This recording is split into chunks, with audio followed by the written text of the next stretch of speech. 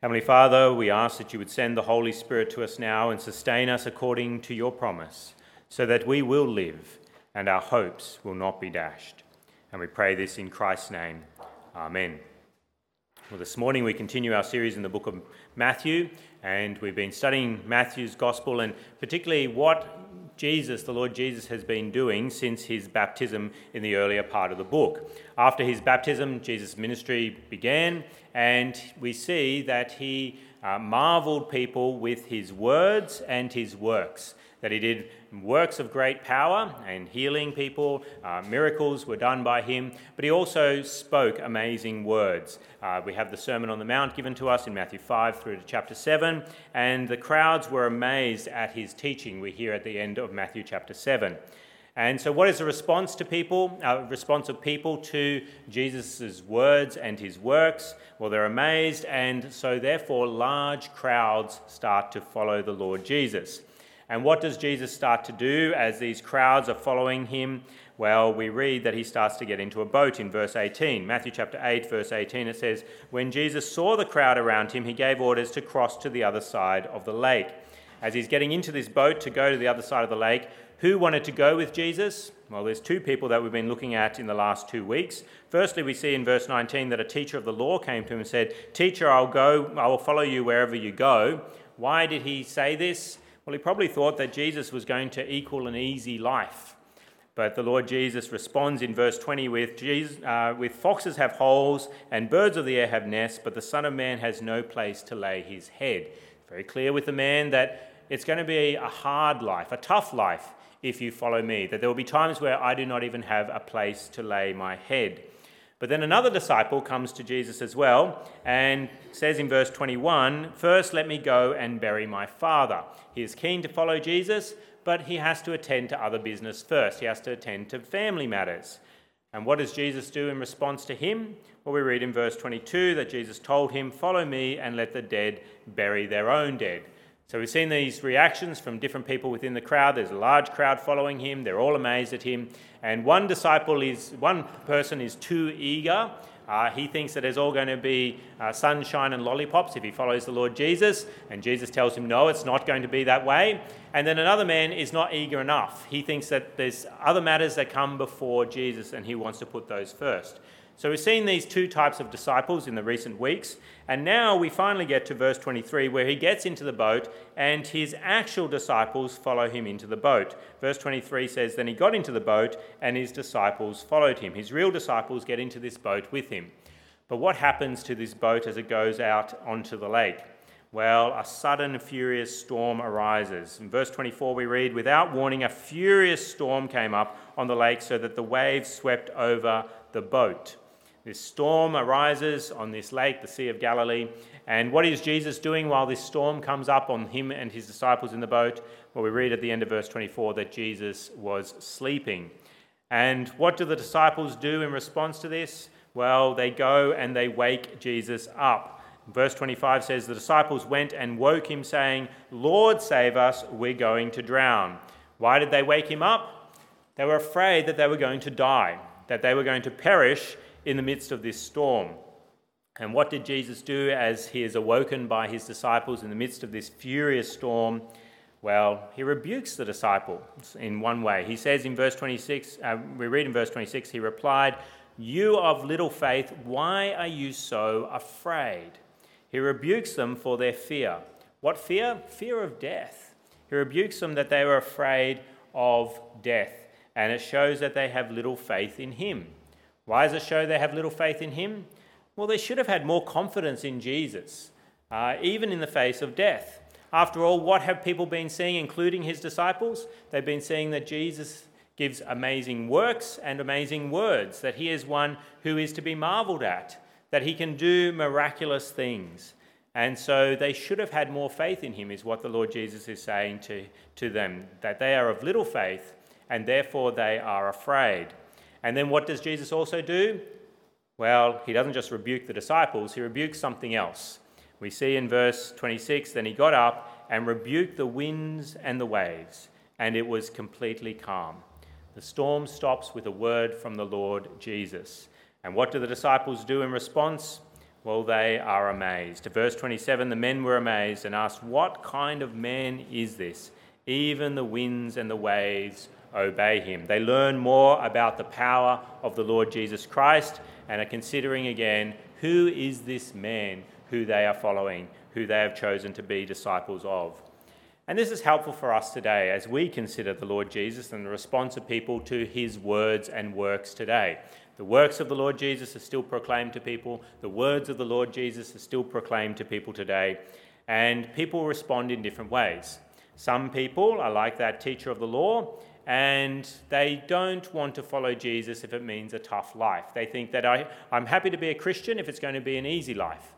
But as soon as they start to hear that it can be tough to be a Christian, well, they are not so keen to follow him into the boat.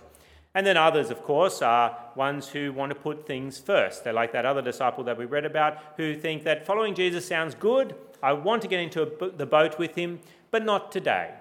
I've got to deal with other matters first. And there's people like that today as well. But we also understand that today there are many who do follow Jesus into the boat. That there are true disciples of the Lord Jesus who are willing to follow him regardless of whether life will be tough. And what does this mean? What does it look like to follow Jesus today? Well, the old interpretation from the church fathers and on through history is that part of what it means to follow Jesus, or the main thing that it means to follow Jesus, is to join the church. What is the church? Well, we understand that in the Bible, the church is spoken of as an invisible church by which every Christian is a part of, regardless of where they are in the world or even if they're in heaven itself, that they're all part of Christ's body collectively. But there's also local manifestations of the church as well. There's the universal church, but there's also the local church. And so if we picture the boat as the universal church, the local church is like a bench seat within that boat, isn't it? And so if you join a local church, you find a little bench seat within the boat and you sit on that with other disciples as you're in the bigger boat, which is the universal church. But what happens to Christ's disciples as they're in the boat? Well, the church goes into storms. And often they're without warning. They can come up very quickly, very suddenly. And what do I mean by storms? I mean the things that cause us pain and suffering. And why do we have storms come upon us? Well, it's because there are enemies who rage against the church. There are enemies who rage against the church. What are the enemies of the church? Well, it's their own sinful flesh of people. It's the world, Satan. Satan is one of the great enemies, the ruler of the kingdom of the air. And why do they bring storms into the life of the church? Well, it's because they hate Christ. And they hate his church. And they hate people getting into the boat. They hate people joining the church. The sinful flesh hates when the person decides to join the church. The world hates people joining the church. And Satan himself hates people joining the church. And as a result, they threaten the church with death. They bring pain and suffering and even death threats upon the church. We see this in the early church. If you read church history, you see how heavily it was persecuted as people tried to squash it all together. You can even read about it in the book of Acts. And of course, even made death threats to put people's bodies to death, even as they're seeking to stamp out the church as a whole. And even in a country like ours with great religious freedom, every church still faces death threats from the enemies. There are churches that are here and then churches that go. There are threats from the world always to curtail the church and try and stamp it out if they can, to try and remove pastors from pulpits, to try and remove members from churches. And what happens to some churches? What is the response of some churches, some benches within the great boat that is the church, the universal church? Well, some churches, some local churches become very much afraid. Why? They think the church will die. And they think they themselves will personally die as well. That's the response of the disciples there as this great storm comes. They think that they will die and the boat will die. And that is the response of churches today. As they hear the death threats and they feel the persecution, they feel the pain and the suffering of this life, they worry that the church will disappear altogether and that they may disappear as well. And what does the church do in their desperation, in their fear? Well, they call out in prayer to Jesus to save them, the same as the disciples did so many years ago. They go to Jesus and they wake him up and they say, "Lord, save us. We're going to perish. We're going to die. And what does Jesus do in response? Well, as we read his word and listen to what he has to say, there can often be a rebuke for us. Why? Because we have little faith. Just as he rebuked the disciples so many years ago for their lack of faith, he can do the same today to us. And why is that the case? What's the problem? What's the ultimate problem in this passage? What's the ultimate problem in our lives? It's not the wind and the waves. It's not death. It's not fear. It is a lack of faith. What is our ultimate problem? It's not Satan. It's not the world. It's not our sinful flesh. It's our lack of faith in God. Our lack of faith in Jesus Christ. And why should the church have more faith? Well, Jesus is in the boat too. He is in the church. It's his body. He is within each member of his church. He is there on the bench seat with his people. He has promised that in Matthew 28, surely I am with you always to the very end of the age. We should know that Jesus is with us, that we're not alone when the persecution comes, when the enemies attack. And why is it good to have Jesus in the boat? Well, he's made a promise that the gates of hell won't overcome his church. He made that promise in Matthew chapter 16, that the gates of hell would not prevail against his church. But how can Jesus promise that? It's all very well to have him in the boat. It's all very well to make this promise that the gates of hell will not prevail against his church. But how can he promise that? It's because Jesus is God himself. Jesus is God himself. And his church should know that from his words and his works. That this is not an ordinary man, that this is the Son of God, that this is the one who created all things and continues to sustain all things by his powerful word. And so as we call upon Jesus and we ask him to save us, he may rebuke us for our lack of faith, in fearing that we're going to die and that our little bench seat may be destroyed and we may die. He may rebuke us, but then what does he do in his grace? Well, he does what the Son of God can do. He brings peace. He may remove the storm altogether. He may remove the oppression that a government may be placing on a church. He may remove the desire of that sinful nature to destroy a church. And he may not. But he still gives peace. As we call upon him to save us, he can bring calm to his disciples' hearts, even as they face death threats, even as they fear death for themselves and death for their church. And what will disciples do then? What do disciples do today as they see the peace that Christ brings, as he sweeps away the death threats, or at least gives them calm within the death threats? They marvel more at the works of Christ. They marvel more at the works of Christ, just like we see with the disciples so many years ago, that they were amazed at Jesus. And what does that then lead to? It leads to increased faith in Jesus as Lord and Saviour. So they're not as afraid of death in the future, that their fear of death shrinks back as their faith in Jesus increases. So are you one of those who has counted the cost and gotten into the boat with Jesus? Are you one who has trusted in Jesus Christ and joined his universal church and then joined a local manifestation of that church? Are you sitting on a bench seat within the boat of Christ? If you are, that's wonderful. It's the best thing that you can do in this life, is to join Christ's church, to get into the boat with him. But are you someone who still gets afraid when our boat sails into deathly storms? When our boat sails into deathly storms, are you still someone who gets afraid that maybe our church will die? Maybe Christianity will disappear altogether. Maybe I will die. Are you someone who still gets afraid? Well, hear the Lord's rebuke here today. You of little faith, why are you so afraid? You of little faith, why are you so afraid? Don't you realize who is in the boat with you? Jesus is in the boat with you. He's within us here at Drummoyne Baptist Church, and he's within the whole church spread across this world. He is with us. We have to realize who Jesus is and that he is in the boat with us. See, the problem is often we look at trouble and we look at Christ, and it's like we're looking in a funhouse mirror and seeing reflections of them, or a carnival mirror.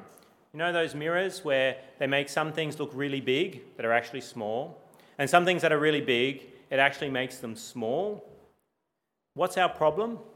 Well, we view Christ as small, and we view the storm as really big, when it's actually quite small in comparison to Christ. That's our problem. Christ is small and the storm is big. When in reality, if we looked at a decent mirror, we would see that Christ is big and the storm is tiny in comparison to Christ. So what mirror do we need? How do we see Christ rightly and the storms rightly so that we have faith in Christ and are not afraid? How is this possible? What mirror do we need? We need God's word as the mirror by which we evaluate Christ and by which we evaluate the storms of this world. God's word is a mirror, and by it we see the greatness of Christ and the smallness of the storms that are brought by the enemies of God, whether it be our own flesh, the world, or Satan himself. We see those storms as tiny. Even death itself, the great troubler of man, it's tiny in relation to Christ himself. As we read the scriptures, we see how great Christ is. And we should, as we read, keep on reading and say, what kind of man is this? And we keep concluding that this is no ordinary man. This is the Son of God. This is God himself that we are seeing in the pages of scriptures. And then that same Jesus Christ lives amongst us by his Spirit. And you say, but where should I go in this mirror to see Christ's greatness and see the smallness of the storms? Where should I read? Well, you can read Matthew chapter 8, and you see the smallness of the storms there as Jesus has power over them. And even here in this, I'm talking about the illnesses firstly in the earlier part of chapter 8, but here in this passage, just think of the power that was there that day on the Sea of Galilee to move waves in large motions against that boat so that even fishermen were concerned that they were going to die. The amount of power, water's quite heavy. The amount of power to push water up onto a boat is huge. I carry around 9-litre watering cans, and they have a good size weight upon them. That's right, 9 kilos either hand. And I can't take much more than that if I'm going to do an extensive bit of watering around the garden. 9 litres is pretty much enough. The Sea of Galilee was not 9 litres deep. I've been on the Sea of Galilee. It's an extensive lake. It's a big, large body of water. The amount of force required to move that heavy water around so the disciples who were fishermen were concerned is huge. But then as we read Matthew chapter 8 and we see the hugeness of this storm, we also see the even greater Lord Jesus Christ stand up and with a word stop it. All that power, all that energy that was being pushed against that water was stilled with a word from the Lord Jesus Christ. And so as you read Matthew chapter 8, it's a mirror for us to understand the smallness of the storms and the greatness of the Lord Jesus Christ. But you may say, but where else can I go in the scriptures to see the greatness of Christ so that I am not concerned about the attacks that come upon me and the death threats that I feel towards the church and even towards my own self? Well, another passage that you could go to is Revelation chapter 20. If you want to see the greatness of Christ, the book of Revelation is a wonderful place to see it and to see the smallness of attacks upon the church. Look with me at Revelation chapter 20, which may be found on page 1230 if you have a church Bible, page 1230, and we'll read from verse 7. Verse 7 of Revelation chapter 20, page 1230, reading from verse 7. Revelation 20 verse 7 says, "When the 1,000 years are over, Satan will be released from his prison and will go out to deceive the nations in the four corners of the earth, Gog and Magog, to gather them for battle. In number they are like the sand on the seashore. They marched across the breadth of the earth and surrounded the camp of God's people, the city he loves. They're like the sand on the seashore, and they're around the city of God, the church, the boat. But what happens? Verse 9 says, "But fire came down from heaven and devoured them. And the devil who deceived them was thrown into the lake of burning sulfur, where the beast and the false prophet had been thrown. They'll be tormented day and night forever and ever." Then I saw a great white throne and him who was seated on it. Earth and sky fled from his presence, and there was no place for them. And I saw the dead, great and small, standing before the throne, and books were opened. Another book was opened, which is the book of life. The dead were judged according to what they had done as recorded in the books. The sea gave up the dead that were in it, and death and Hades gave up the dead that were in them, and each person was judged according to what he had done. Then death and Hades were thrown into the lake of fire.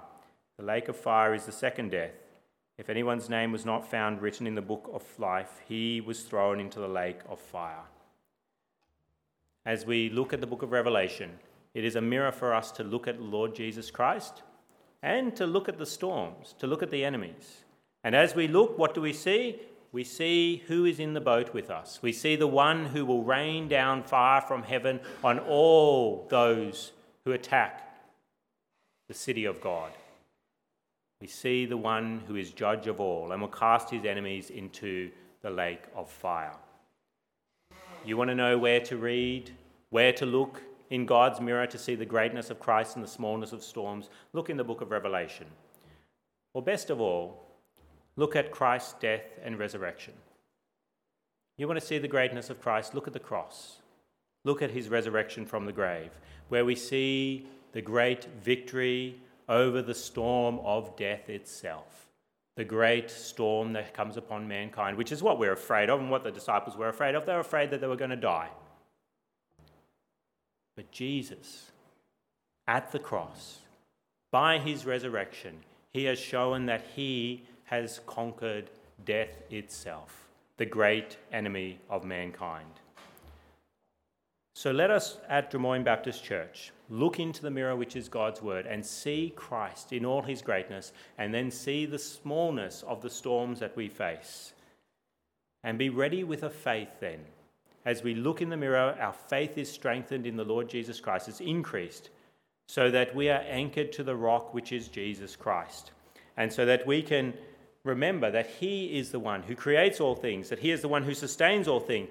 And so therefore we do not need to be afraid of even the greatest of death threats that may come against the church and against our own selves. We can even sing that great hymn, Will Your Anchor Hold, which we'll sing in a moment from our bulletins. I encourage you to get your bulletin there and open it up to the third page there where it has that hymn, Will Your Anchor Hold. And in the chorus, what does it say? We have an anchor that keeps the soul steadfast and sure while the billows roll, fastened to the rock which cannot move, grounded firm and deep in the Saviour's love.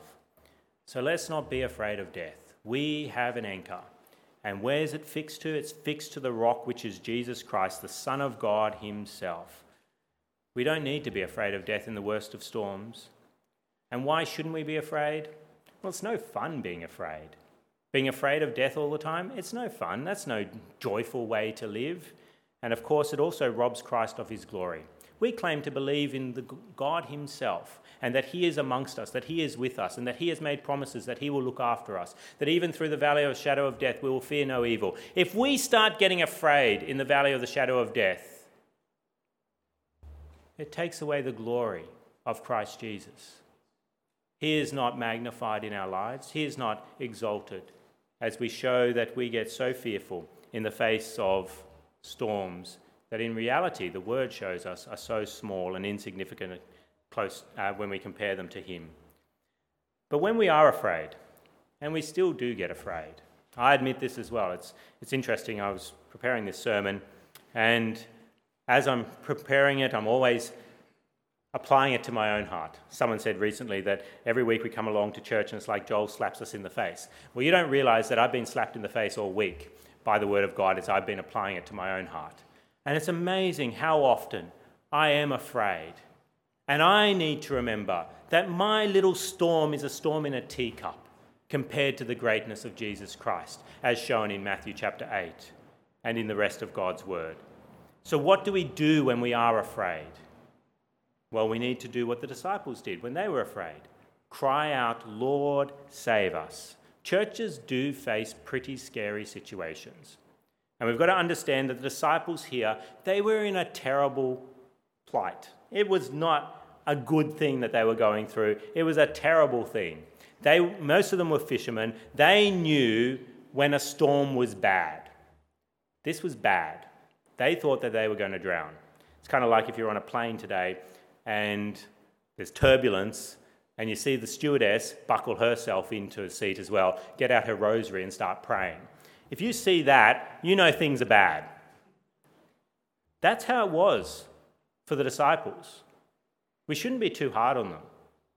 And severe threats come against God's people today as well.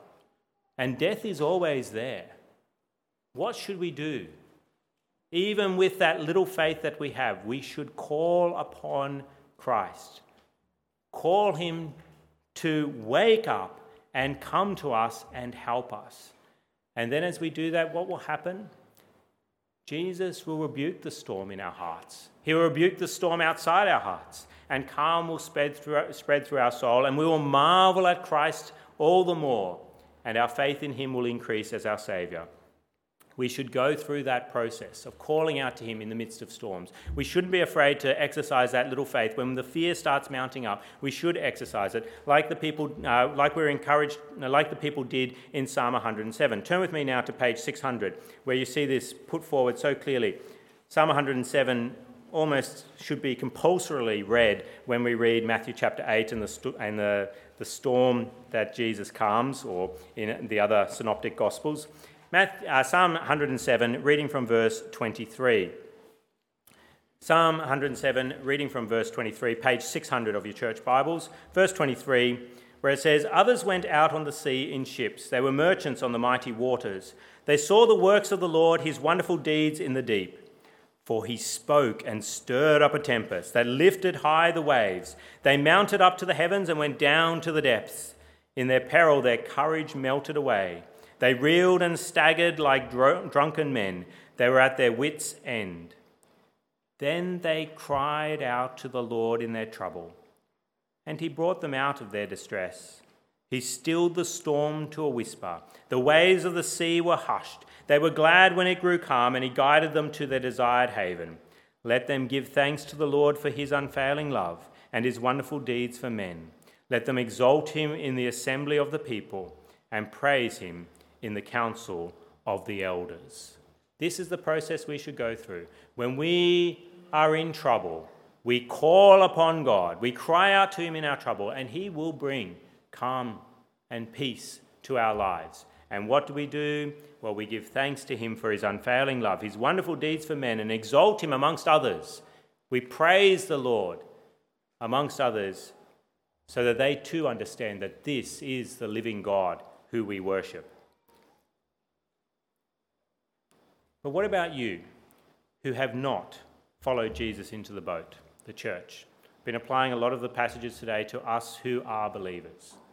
But what about you who are not in the boat, the church, yet? Why haven't you gotten into the boat with Jesus? Is it because you're like that teacher of the law so many years ago that you know it's going to be tough if you're a Christian, and so you don't want to follow him? Or is it that there's other things that you put first before Jesus, that you will follow him one day, but not right now? There's other things that I need to deal with first. And we looked at those last week, about work and family and recreations. That we want to do those first before we start following Jesus. If that is you, that you're not like the disciples and you haven't gotten into the boat, then you should be afraid. Why? You are in the sea too. And you're in a boat. But what will happen one day?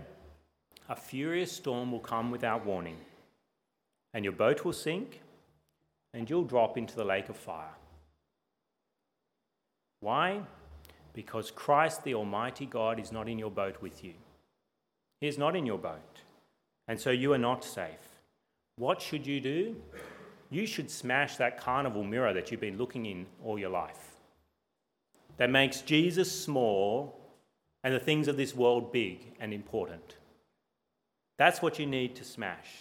You need to start smashing that mirror and read the Word of God, which is a true and accurate mirror. It's not concave and it's not convex, it's straight and will give you a true representation of the world and its storms, and it'll give you a true representation of Jesus Christ and who he is. That's what you need to do. And then what you do, as you look in his word and see Christ for who he truly is, get out of whatever leaking boat you're in and get into Christ's boat today by faith. Make today the day of your salvation, that you finally get into the boat that has Christ Jesus in it, so that you can enjoy the calm, the peace that Christ gives. Even in deathly storms, his disciples can fear no evil because he is with them, and his rod and his staff, they comfort him. You can enjoy that too. You can get into the boat today by faith and enjoy the calm that he brings. How do you do it? How do you get into the boat? I've said it's by faith. How can you do it? What should you do today? Look at the storm. Look at hell itself. Look at death. And cry out, Lord, save me. That's all you need to do. Come to Jesus and say, Lord, save me. I'm afraid of death like those disciples were so many years ago. Lord, save me. Believe there is a Lord, and that Lord is Jesus Christ, and cry to him now in your heart, save me. I'm going to die. And he will save those who come to him by faith and cry out for salvation. Yes, the faith of Christians may be small. It may be small. We may still get afraid and call on our Saviour, but at least we're safe in the boat with Jesus, even if we don't always know it. The disciples were safe, they just didn't know it. And that's the case for Christians today as well. But at least we're safe in the boat with Jesus by that small faith. You only need faith, tiny faith, like a little child. That's all you need in Jesus to be safe. But at least we have that faith. And so why don't you, if you're not in the boat, have that small faith that saves you from death for eternity as well? Let's come to Jesus in prayer. Let's speak to him now. Lord Jesus, truly you are the Son of God, and we confess that in the face of deathly storms we are often afraid, as our faith in you is small. But we thank you for giving us faith so that we are safe even if we do not always know it. But Lord, we ask that you would send the Spirit to us so that we read the Scriptures, that true and accurate mirror, and so clearly see your greatness and clearly see the smallness of storms and death, and so are not afraid. And Lord, if there is anyone here who is not in your church, who has not gotten into the boat with you, may they get into it today by faith and be saved. And we pray this in your name. Amen.